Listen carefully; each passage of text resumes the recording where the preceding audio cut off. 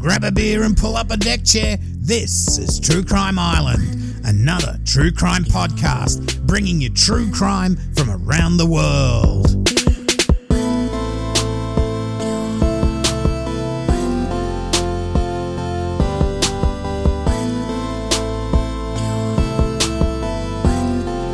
Hi Islanders, well, the world is really going crazy at the moment. I hope you all stay as safe as you can. Now this week we have a case of uxoricide, or the killing of one's wife. Now we go to the suburb of Brookfield, about a 25-minute drive west of Brisbane, Queensland, Australia.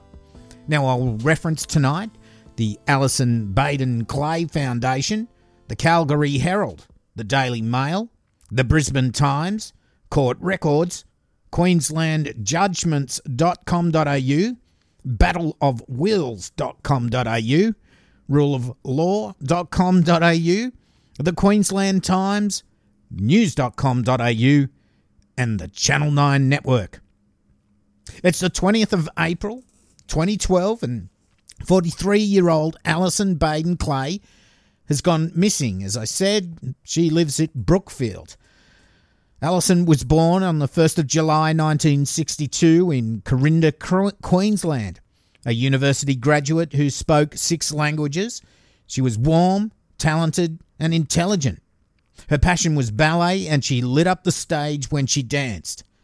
Now, when Allison was 10 years old, she toured the UK, including the Edinburgh Festival, with the Australian Youth Ballet. She then went to Scandinavia on a Rotary exchange program, then graduated from the University of Queensland. She then started working as a consultant at Flight Centre in Brisbane. She was very successful and became manager of the Ipswich Flight Centre branch. Now, Allison, she was also crowned Miss Brisbane in 1993 and was named Ipswich Young Businesswoman of the Year. Allison then returned to Brisbane to become manager for human resources at Flight Centre, and then she was promoted to Global Human Resources Manager, responsible for more than 3,000 employees worldwide. Now, about this time, Allison met Gerard Baden-Clay, who was also working at Flight Centre as a travel consultant for the first 24-hour division, and he was managing his own outlet. They hit it off and would eventually marry in 1997, and they had their honeymoon overseas, which turned into a bit of a working holiday, seeing as though they were working for Flight Centre. Then Flight Centre called them back to Australia, with Allison taking the role of staff recruiter and trainer, and Gerard found work there as well. Now, Gerard Baden-Clay was born September the 9th, 1970 in Bournemouth, England. When he was about 1 year old, his family moved to Rhodesia, or Zimbabwe as it is known now. His family moved to Australia in 1980. Gerard went to the Darling Downs Institute of Advanced Education, or University of Southern Queensland as it's now known, getting a Bachelor of Business. Gerard then worked as an accountant in the audit division of KPMG, Pete Marwick, and then as a company accountant for designer workwear. From 94 to 97, he worked at Flight Centre, initially as a travel consultant for the first 24-hour division, and he was managing his own outlet, as I said. Later, he worked as an office and recruitment systems manager. Now, as we know, this is where Allison and Gerard met. They got married in 97, honeymooned and worked overseas, then back to Australia, continuing their work for Flight Centre. In 2000, Gerard was sacked from Flight Centre after the section he was working in was dissolved. He wasn't happy about this and tried to sue for damages. He then started working at Rain and Horn in Kentmore for about 10 months. In late 2003, Gerard studied for his real estate licence, which he obtained in early 2004. Allison would put her career on hold at this time to raise 1, then 2, and ultimately 3 lovely daughters. She started to suffer a little bit from depression, and that was linked to malaria tablets she'd taken while travelling. She sought medical advice and was fine on medication. Gerard then started as principal and managing director of Century 21 Westside. Now, from what I can gather, he used his parents' money to set the place up, and they both worked with him at the start, but then they ultimately retired. Gerard then brought in partners. Now, it was all going well at one time, but he had cooked the books a little bit when bringing on the other partners, and without his parents, things started going downhill. He remained there until 2012, and that's when we get into what this case is all about. Now, before I go any further, Gerard Baden-Clay was descended from the Robert Baden-Powell of the Scout movement fame. Well, founder. Gerard wouldn't miss an opportunity to tell you this when you met him. He used it all the time to make himself more important than he was and wanted to be the centre of attention at all times. He always had grand plans but never seemed to reach his goals. He was confident, but quite a lot of people thought he was up himself, and even Allison's friends didn't like him. But they said she was in love, so what do you do? Love is blind. In 2012, the Baden-Clays, Gerard, Allison and their 3 kids aged 5, 8 and 10, they lived at 593 Brookfield Road, Brookfield, Queensland. It was what real estates would call the worst house in the best street. Well, it was an affluent suburb at least, but the house they rented was nowhere near the best house in the area, but the rent was cheap. You see, Gerard was having an affair, and he was also having financial issues with the real estate business, especially after recent floods in the area. His partners wanted out of the business because they couldn't trust him, and they gave him time to pay them off. So they just didn't need the money straight away, but they just about had it with him. Let's get out. You've got 6 months or so to pay us. Allison had been brought into the business as a cost-effective way to help out, and she was doing quite well in her section. On the financial side of things, I won't go into every little detail, but Gerard had been able to keep afloat by borrowing money from friends, deferred payments for the business, but it just wasn't enough. So this affair I said Gerard was having. In August 2008, Gerard commenced an affair with Tony McHugh, one of his employees. Allison found out about the affair about 3 years later in September 2011. Now, Tony McHugh said that Gerard regularly expressed his intention of leaving his wife, but was concerned for her mental health and, in turn, the consequences for their daughter's welfare if he did leave her. Now, how many times have we heard this sort of story? When Allison found out about the affair, Gerard called Tony McHugh into the office, told her it was over, and by the way, you can't work here anymore. You're sacked. Nice guy. She tried to contact Gerard to talk it over, but she gave up when he didn't respond. Now, for years, Gerard had strung Tony along, telling her he loved her, and one day he would leave Allison and they could be married. Now, don't think Tony was a homewrecker. She was married at the time, but her relationship had broken down. Gerard had comforted her at the time, and that's 2008. And he told her that his relationship was on the rocks as well. So he was married, but to Tony, he was already ready to move on from Allison. Now, when Allison found out about the affair, she organised for counselling where they reached an agreement that Gerard would show his commitment to her by not going out at night without her approval and by giving her the password for his phone so that she could check his text, emails and call history. In December 2011, only a couple of months after breaking the affair off, Gerard contacted Tony McHugh and asked her to meet him. Now, when they met, he told her that he loved her and wanted to end his marriage. They then kept in contact by way of very brief phone calls and emails through an account under another name. They met again on another occasion before the beginning of April 2012. Now here, Gerard told Tony that he would be out of his marriage by the 1st of July 2012, but said that they shouldn't meet until that occurred. They remained in regular email and telephone contact, and in an email of the 3rd of April 2012, he gave Tony a commitment to which he intended to stick, and that he would be separated from Allison by the 1st of July. Now, given his history, Tony really didn't believe him at all. Now, he wrote another email to Tony on the 11th of April, and he said how much he loved her. In fact, 3 times in that one email. Now, if you think this guy is a narcissistic creep, you're pretty much on the right track. So let's just have a little recap on this.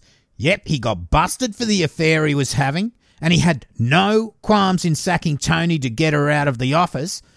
A couple of months later, he's back sniffing around for a bit more now that the initial heat from Allison has died down. He wants his family, beautiful wife, that outward look of success, but he still wants his grubby little affair on the side. And he treated Tony as just a side chick. He strung her along with lies year after year to maintain the affair. Now, yeah, Allison could have left Gerard, but she was focused on her 3 daughters and wouldn't entertain a divorce. It could have been the constant gaslighting that she got from Gerard, that she felt that even though it wasn't the best situation to be in, it could be fixed, and in counselling, Gerard had promised to end the affair and do the right thing by his family. I mean, Gerard, although being emotionally abusive, wasn't physically abusive. My thoughts is that Gerard was just a fucking wanker. Now, just a total dickhead. But anyway, that's just my opinion. On the 19th of April 2012, Tony McHugh telephoned Gerard and told him that she was going to a property management conference the following day. Now, Gerard told her that Allison and another employee of the real estate agency would be attending the same conference. Tony was pissed off, saying that he should tell Allison about their relationship, that it was not fair to either of them that they should be in the same room together. She demanded to know his intentions. He said that he was thinking of selling the business after he left Allison, and he didn't respond to her request to see him. And now we're at the 20th of April 2012. Allison has a real estate conference to attend in the city, but she's not in the house when her kids get up to get ready for school. Instead, Gerard gets them ready, and he has marks on the left side of his face, which his kids ask him about. He tells them that he cut himself shaving because he's rushing to get them ready for school, and one of the kids, Sarah, puts a Band-Aid on the cut. At 6:30 a.m, Gerard calls his father to tell him Allison had gone for a walk and she hadn't returned. Now, his father and his sister drove over to the Brookfield Road house. At about 7 a.m, Gerard drove away from the house saying that he was going to look for his wife. At 7:15 a.m, Gerard made a 000 call telling the operator that his wife had gone out for a walk and hadn't come back. A Constable Ash arrived at 593 Brookfield Road at about 8 a.m. on the Friday morning. Gerard told Ash that Allison had gone for a morning walk and had not yet returned, that he'd last seen her at about 10 p.m. the night before, and that she'd fallen asleep on the couch while watching the footy show. Now, Ash noticed the marks on Gerard's face.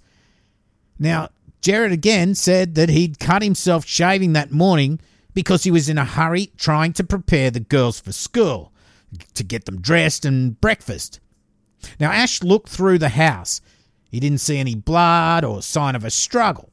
In fact, one thing that he did see was the marital bed was made and the house seemed pretty spotless. Now, Ash looked for Allison's mobile phone and he didn't find it. Now, in the Craptiva, one of the 2 cars the family had, and that they'd only just bought a couple of months before, Ash found an empty box of medication prescribed for Allison, and I think it was Zolox. Now, several police would interview Gerard that morning, They all saw the marks on the side of his face, and of course he told them it was a shaving cut. But they all straight away thought it looked like scratch marks from fingernails. Now, the property was quickly declared a crime scene. Now, the police on site at the Brookfield Road property felt that while Gerard was answering questions, he was holding things back. Tony McHugh called Gerard. Now, while they were on the phone, he told her that Allison had gone missing and they shouldn't be communicating. The next day, he told Tony that police would want to speak with her and she should tell the truth. Police would put out a public appeal for Allison, noting that she was wearing grey tracksuit pants and a dark top. Now, these scratch marks on Gerard's face, well, anyone who saw them, including his family, friends, doctors or police, they didn't think it was razor cuts from shaving. They just did not look like that at all. At 8:30 a.m. on the 21st of April, Gerard went to a local medical centre where he asked a Dr. Bevan to look at the cuts on his face. He told Dr. Bevan that at least 3 times while he was there that he'd been in a rush while shaving and had cut his face. At 4 p.m. that day, he then saw a Dr. Kumar at a different medical centre. He told Dr. Kumar that he'd scratched himself with an old razor, causing these facial injuries. Then at 7:15 p.m. on the 22nd of April, a forensic medical officer, Dr. Griffiths, examined the injuries to Gerard's face. Now, Dr. Griffiths noted that the injuries resembled fingernail scratches. He estimated that the injuries were at least 48 hours old, if not older. Now, as we get through this case, these scratches will be quite important.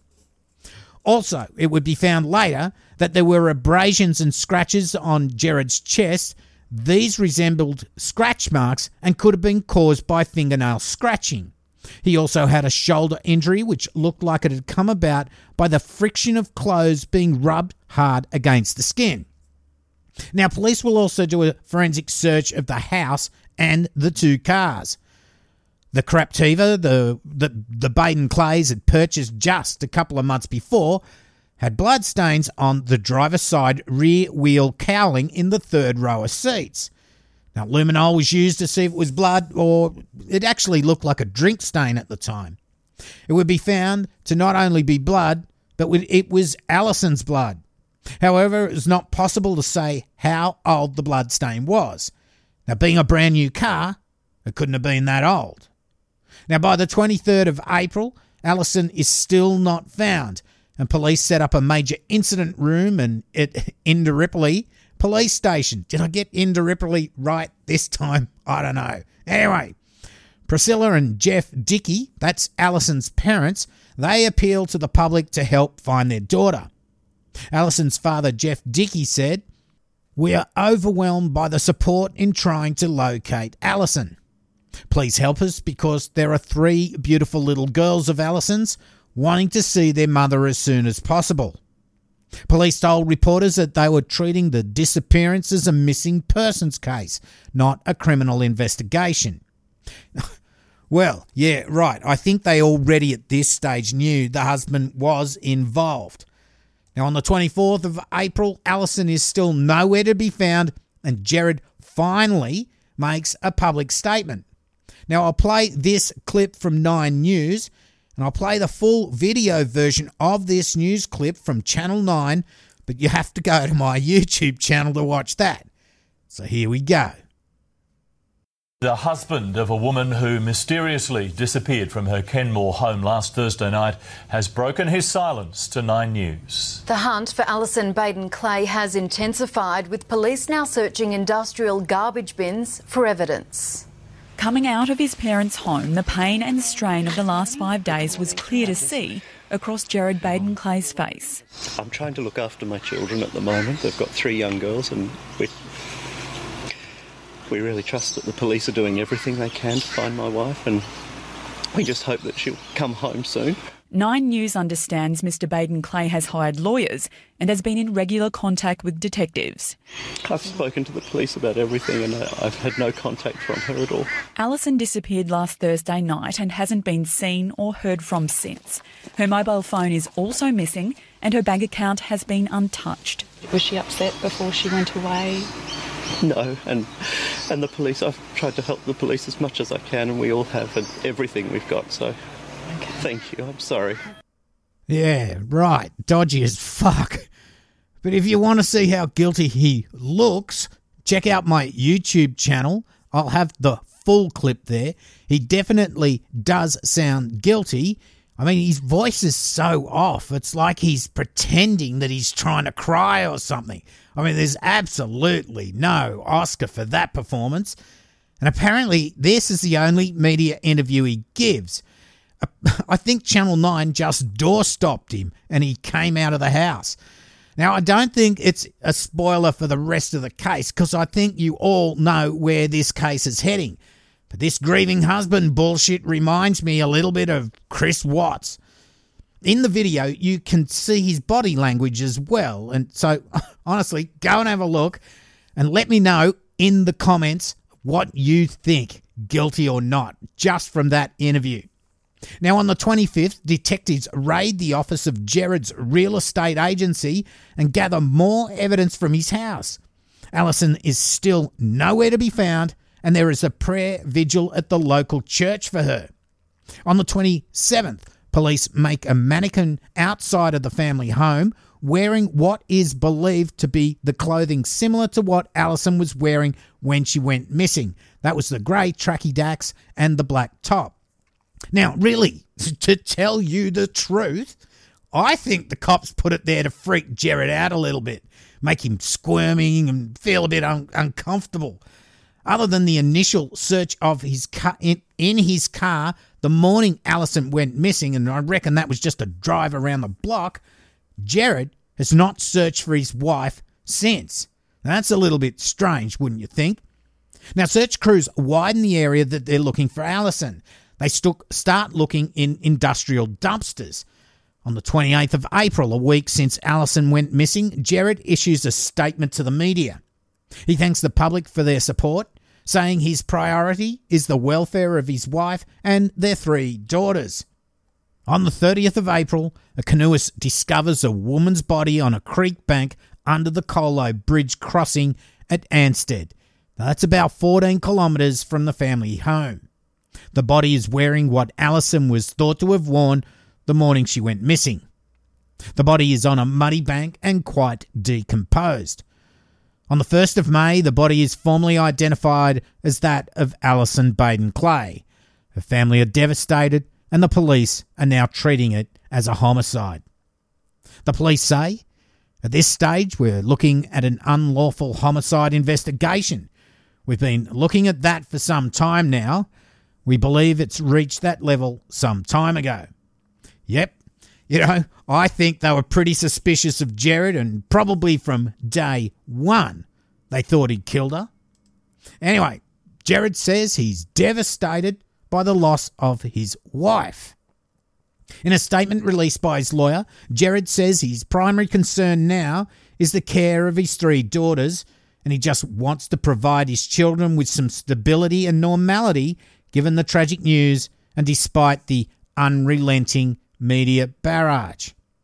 An autopsy is performed and Dr. Milne, he couldn't determine the cause of death because of the effects of this decomposition, but certain observations he made were suggestive of blunt force trauma. Now, the autopsy report identified possible causes of death which could not be excluded. Now, these included smothering and strangulation.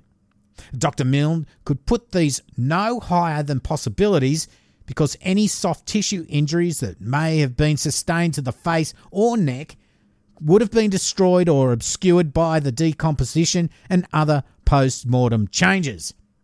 Now, about a week or so later, police set up roadblocks in the area to try and find out more information and probably to try and see if anyone saw Allison walking on the morning she went missing. Now, yeah, I think what they're trying to do here is to prove that Allison didn't go walking that morning, especially 14 kilometres walking, because Allison was suffering from depression or at least taking medication for it. What they're trying to do is rule out any suggestion of suicide, because I think they know Gerard has done this, but they've got to make sure they rule out all this other stuff, and then they can focus on him. Allison had her funeral service on the 11th of May at St Paul's Anglican Church at Ipswich. Gerard was there, acting all devastated, but he failed to address the mourners. Now, don't you think that's a bit weird? You're the husband and you don't make some sort of speech or anything? Let's go on. On June the 13th, Gerard is interviewed at Indooroopilly Police Station for several hours and would then be charged with murder and interfering with a corpse.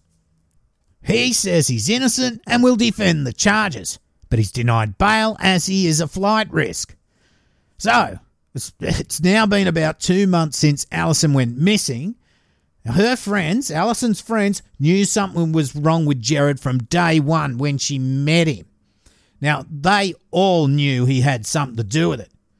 But how would you be, hey, comforting this prick for those couple of months to find out he's now charged with a murder? So you're looking at his family, some friends, the pastor, all these people are all comforting him, and he's, oh yeah, my wife's gone missing and she's murdered.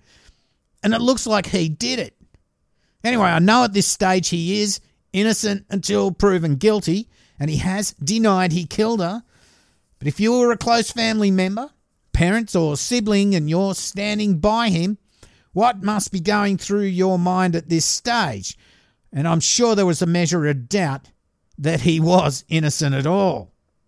So at the trial, the prosecution presented a motive and a lot of circumstantial evidence as well as normal evidence, actual evidence. The motive to kill his wife was that he was in financial troubles. Not only did he owe a lot of money, but Allison had 2 life insurance policies amounting to $800,000. The other motive was that he had promised his lover, Tony McHugh, that he would be out of his marriage by the 1st of July 2012. But you don't need to prove motive to prove murder, but they are both very strong reasons why you would want to kill your wife. Now, I'll go through some of the evidence that was presented at the trial. Now, first, the scratch marks on his face. Now, there was so much legal arguing over this point and several expert witnesses on how they came to be. But basically, most of the doctors saw that the injuries, well, they thought they were probably scratch marks and not made by a razor cut. Still, they couldn't be 100% sure, but it was the most likely cause. Same with the scratches on his chest. There were also the marks on his shoulder that looked like they'd been made from fabric rubbed hard against his skin, sort of like a carpet burn, probably from Allison grabbing his shirt while trying to defend herself. Now, there was the fact police could detect Gerard had plugged his mobile phone into its charger at 1:38 a.m.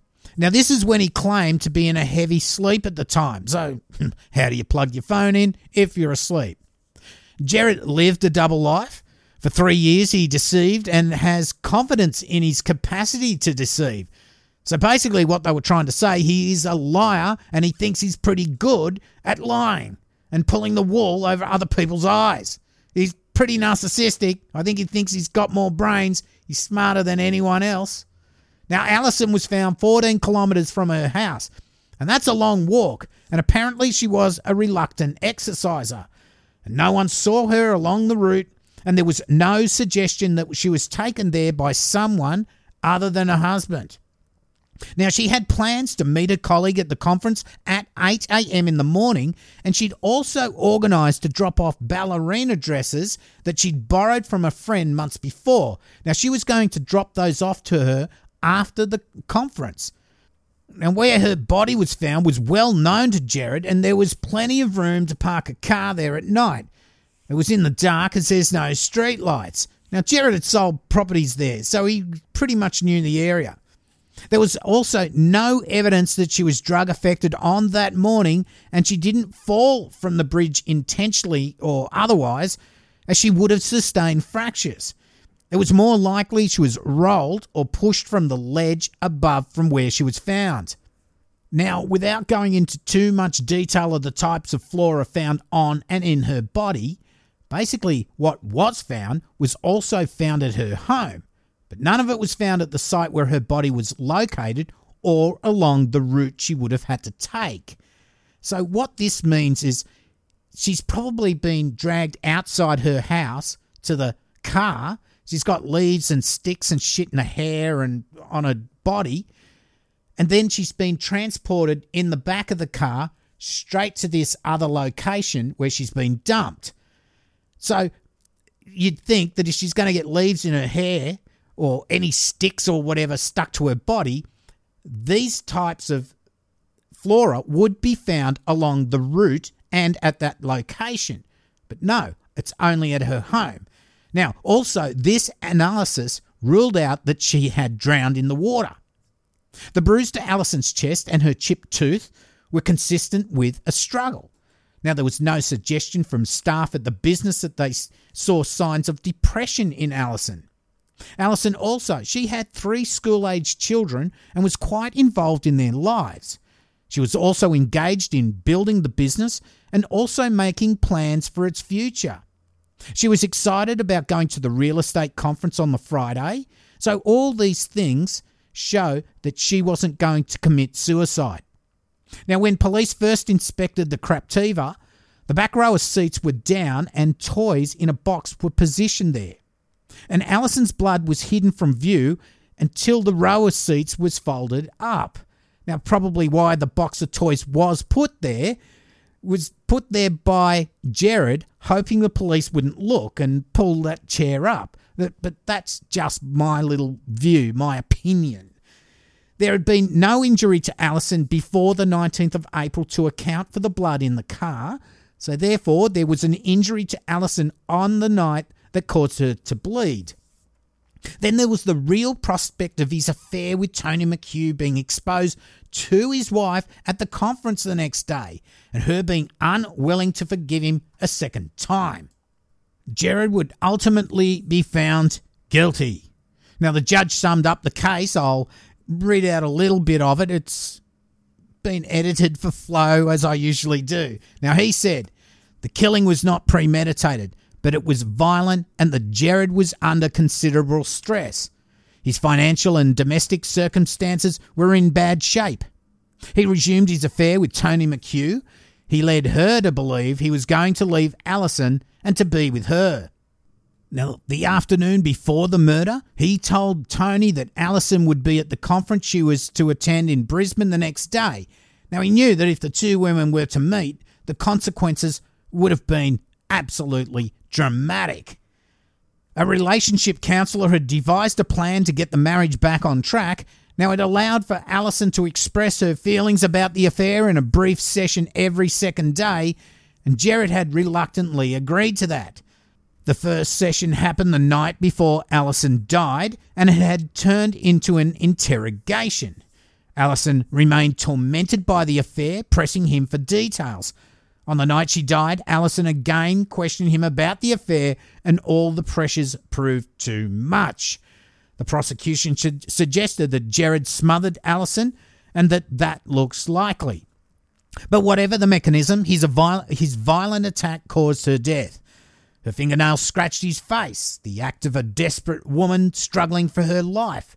He then continued his shameful conduct after murdering Allison, showing a profound absence of remorse. He then took her body to Colo Creek. There he disposed of Allison in an undignified way, dumping her over a ledge to leave her lying in mud, exposed to the elements, insects and wildlife. He then put in place and persisted in a deception plan. He used a razor to cut himself near where she'd scratched him, trying to disguise the injury she had inflicted in defending herself. He then drove around the streets of Brookfield pretending to look for her. He then insinuated that mental illness may have led to a drug overdose or suicide, and besmirching Allison's memory in a way that is thoroughly reprehensible. The judge said that Gerard had no criminal history, but he was definitely not good of character, and that he took a devoted, loving mother from her 3 girls, blighting their lives. So on the 15th of July 2014, Gerard Baden-Clay was found guilty of murdering his wife Allison, and he was given a life sentence with a non-parole period of only 15 years. Now, the charge of interfering with a corpse, well, that was dropped.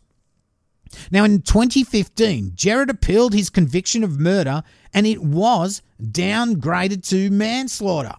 Now, this caused a rage amongst the protests amongst the community. And in 2016, the Queensland Director of Public Prosecutions decided to appeal against the downgrade, and thank God the High Court of Australia restored the original trial murder conviction. Now, without going into all the legal jargon of why the murder conviction was reinstated, basically, Gerard said that he had no part in the death of Allison. Now, if he had come clean and said they'd had a fight and she bumped her head or whatever that caused her death, well, that could have been seen as not intentional, and a manslaughter finding could have been made. So, this narcissistic lying wanker fucked himself up. He was just a nobody, a failure, a disgrace to his family. His actions left 3 young girls without parents, especially their loving mum, and all for what? Life in prison? Oh, and by the way, he can't get any of Allison's estate. There is the Allison Baden-Clay Foundation that has been set up in her honour. The foundation aims to build a national community that acknowledges the prevalence of domestic and family violence and seeks to create an Australia that is committed to eliminating and taking concrete action to stop domestic and family violence. Go to AllisonBadenclayFoundation.org.au and check it out. Well, Islanders, another precious life taken away in a narcissistic rage. So that's the end of another episode. And now we go to the Patreon as usual. Patreon, thanks to all my past, present and new Patreons. Your financial support really does make a difference, as True Crime Island is commercial free for all. Thank you all so much. It's always appreciated, any of your pledges. Now this week, Lisa Mackey upped her pledge. Thank you very much, Lisa. And to get on my Patreon, it's patreon.com/True Crime Island. This week I'll be messaging everyone who has a reward coming. So just check your spam box if you don't get an email in the next few days. Now, if you don't like the monthly thing, you can also just do a donation via PayPal. Now, the PayPal link is donate.truecrimeisland.com or paypal.me/truecrimeisland. Please remember, support yourself before you support the island, okay? Now, I have merch at Threadless and Redbubble. Go to Redbubble and search for True Crime Island. There are links on my YouTube channel for Redbubble, Threadless and all this sort of stuff, so just search for True Crime Island and feel free to like, subscribe and comment. Hit the little bell for notifications. Now, I usually release the YouTube version the day after the audio version. Now, you can also support the show just by rating and reviewing. Also, it's so good when people share, so share it with your friends and family. All the links, including social media, are on my website, truecrimeisland.com. You can download whatever you want there or stream the audio podcast from there. Now, again, please feel free to check out the YouTube channel and subscribe. I think there will be a giveaway at 1,000 subs, so with a little bit more motivation to have a look. If you want to contact me, the best way, honestly, is cambo@truecrimeisland.com. It always gets a bit messy with Twitter messages, Facebook messages. They don't always go in the right spot, and I can't always see them. Okay, that's about it. I've been your host, Cambo. You've been listening to True Crime Island. And as I always say, don't forget to delete your browser history. Night. Boom Bagalanga.